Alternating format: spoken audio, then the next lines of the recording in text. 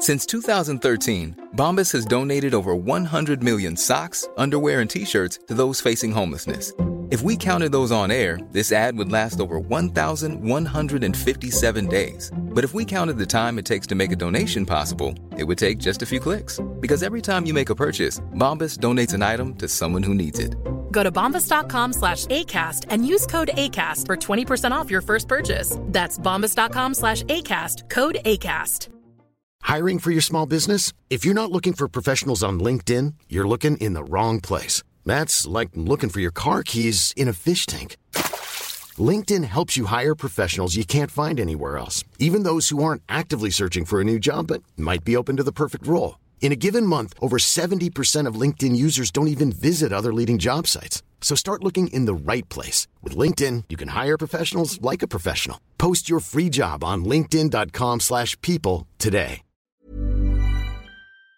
Right, my friends, we are but days away from AEW Revolution, so how about we sit down and peruse that old internet and try and find some last-minute rumours. Sound good? Good. I will throw in my predictions at the end as well, so come Monday you can laugh at me. But very sadly, we do have to start with Meat Madness. Not that I don't love Meat Madness. Meat Madness was absolutely going to be my match of the year.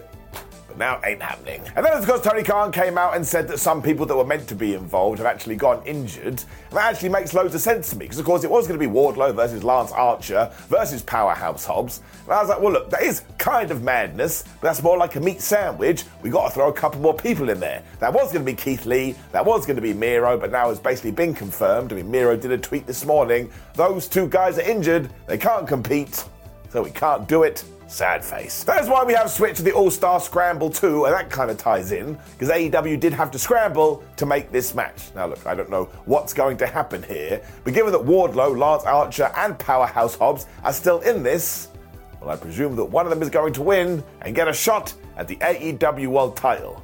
Let's face it should probably be Wardlow. We also know that AEW is about to have a huge debut, because Mercedes Moné is headed to the company in mid-March. But in terms of before that, I believe on the Wednesday the 6th March episode of Dynamite, what we're now being told is there may be another arrival. That's right, it's going to be none other than Okada. This makes perfect sense, because when you do come out at the end of the pay-per-view, you do want to go and fire your excitement gun, which sounds absolutely terrible, out of context. But if he's going to be on that Dynamite, and given that we have a match between Will Ospreay and Takeshita, where I'm like, well, one of these guys has to lose, but they shouldn't lose, could the Don Callis family turn on William Ospreay, and could Okada be the one to make the save?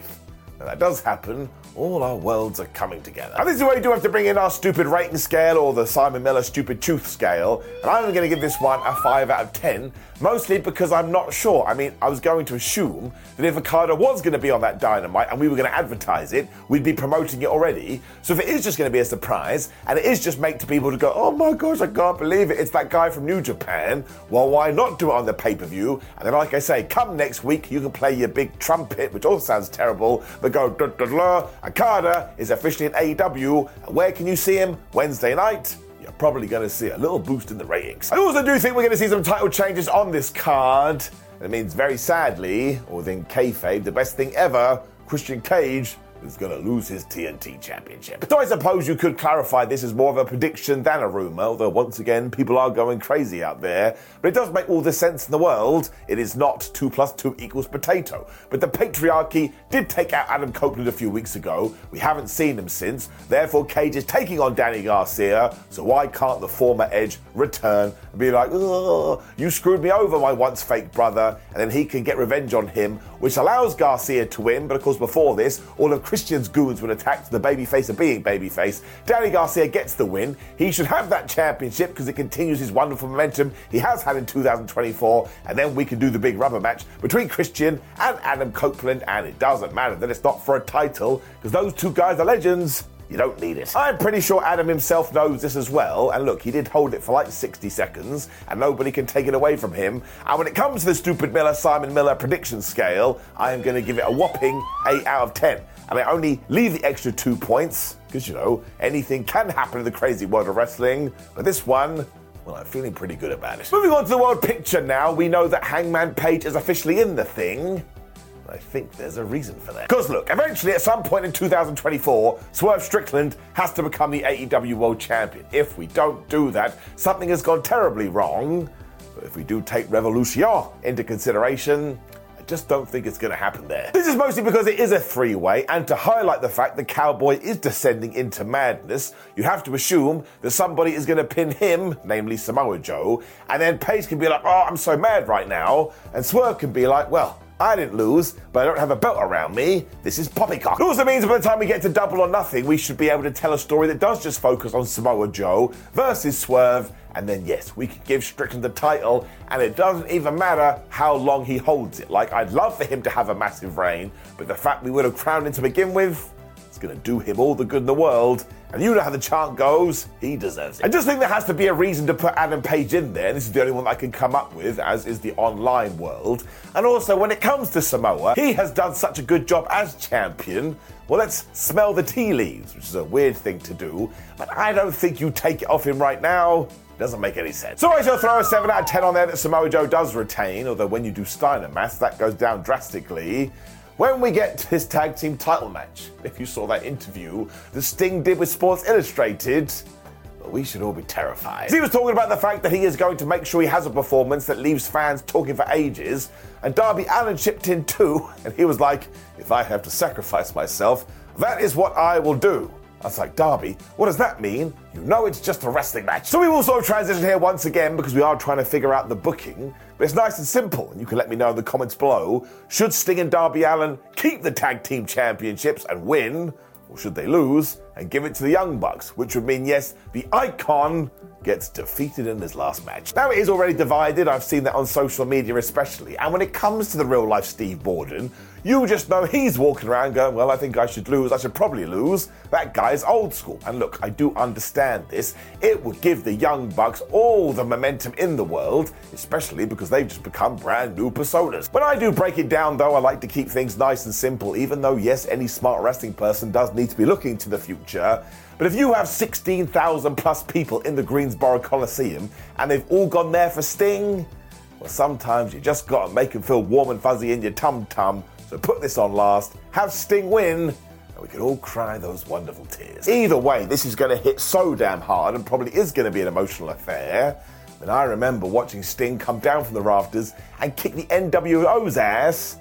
That was like 1997. Where the hell did it go? Now, just to make your brains even more crazy, I thought I'd go and find the betting odds, because that does provide us with some insight.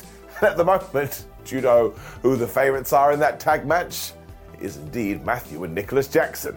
Ruh-roh. Samoa Joe is also the favourite, as is Wardlow, Eddie Kingston, Roderick Strong, Tony Storm, Will Ospreay, and interestingly, Christian. Now, of course, I told you I have my own thoughts too. I am not a robot, although I understand why you think I would be. I can't even grow hair. But I am going for Samoa Joe, Eddie Kingston, Roderick Strong, Tony Storm, William Ospreay, but also I put Daniel Garcia in there. We've talked about it. There's probably going to be some extra matches thrown in there too, because Tony Khan loves adding matches at the last minute. And don't forget as well, during a recent press call, Mr. Khan also told us that he is going to extend or increase the amount of pay-per-views we are getting in 2024, which means our next show won't be Double or Nothing, and there will be one in April. So we go back to that world title thing. If we are building and putting stuff in place, you could do a match there, maybe between Hangman and Swerve, I don't know. Then we do go on to the pay-per-view we all know and love. Finally, Swerve Strickland is our champion, even though he did try and kidnap a child. Otherwise, though, much is the way with AEW big shows, this is all going to be about the match quality and just being able to sit back and enjoy some match grappling. I have no problem with that, but there is a comment box down there. Let me know your thoughts. Also, please do like the video, share the video, and subscribe. And look, there is a video on the screen, which is my ups and downs from AEW Dynamite, so you can get my opinions on where we currently are with the product. Thank you for joining me, my friends. See you soon. Planning for your next trip? Elevate your travel style with Quince. Quince has all the jet-setting essentials you'll want for your next getaway, like European linen, premium luggage options, buttery soft Italian leather bags, and so much more. And is all priced at 50 to 80% less than similar brands. Plus, Quince only works with factories that use safe and ethical manufacturing practices.